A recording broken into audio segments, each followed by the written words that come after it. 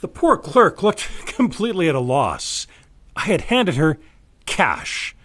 That was a small purchase, $1.65, so I dug around my jacket pocket and found a loonie, 2 quarters, and 2 dimes. Her jaw actually fell open and she gawked at the coins as though I had handed her drachmas or guilders or euros. Then some ancient memory seemed to kick in and she counted the money, $1.70. So she punched it into the till, deposited the coins, then froze, wondering, what about change? And she actually had to look up at the readout. It told her 5 cents. Guess you don't get a lot of change, I observed. No, she agreed. Everyone just uses their card. The cashless society seems to be pretty much upon us, but not entirely. So in the meantime, and for the days the computers crash, stores might still want to teach their employees how to count cash. I'm Murray Wood.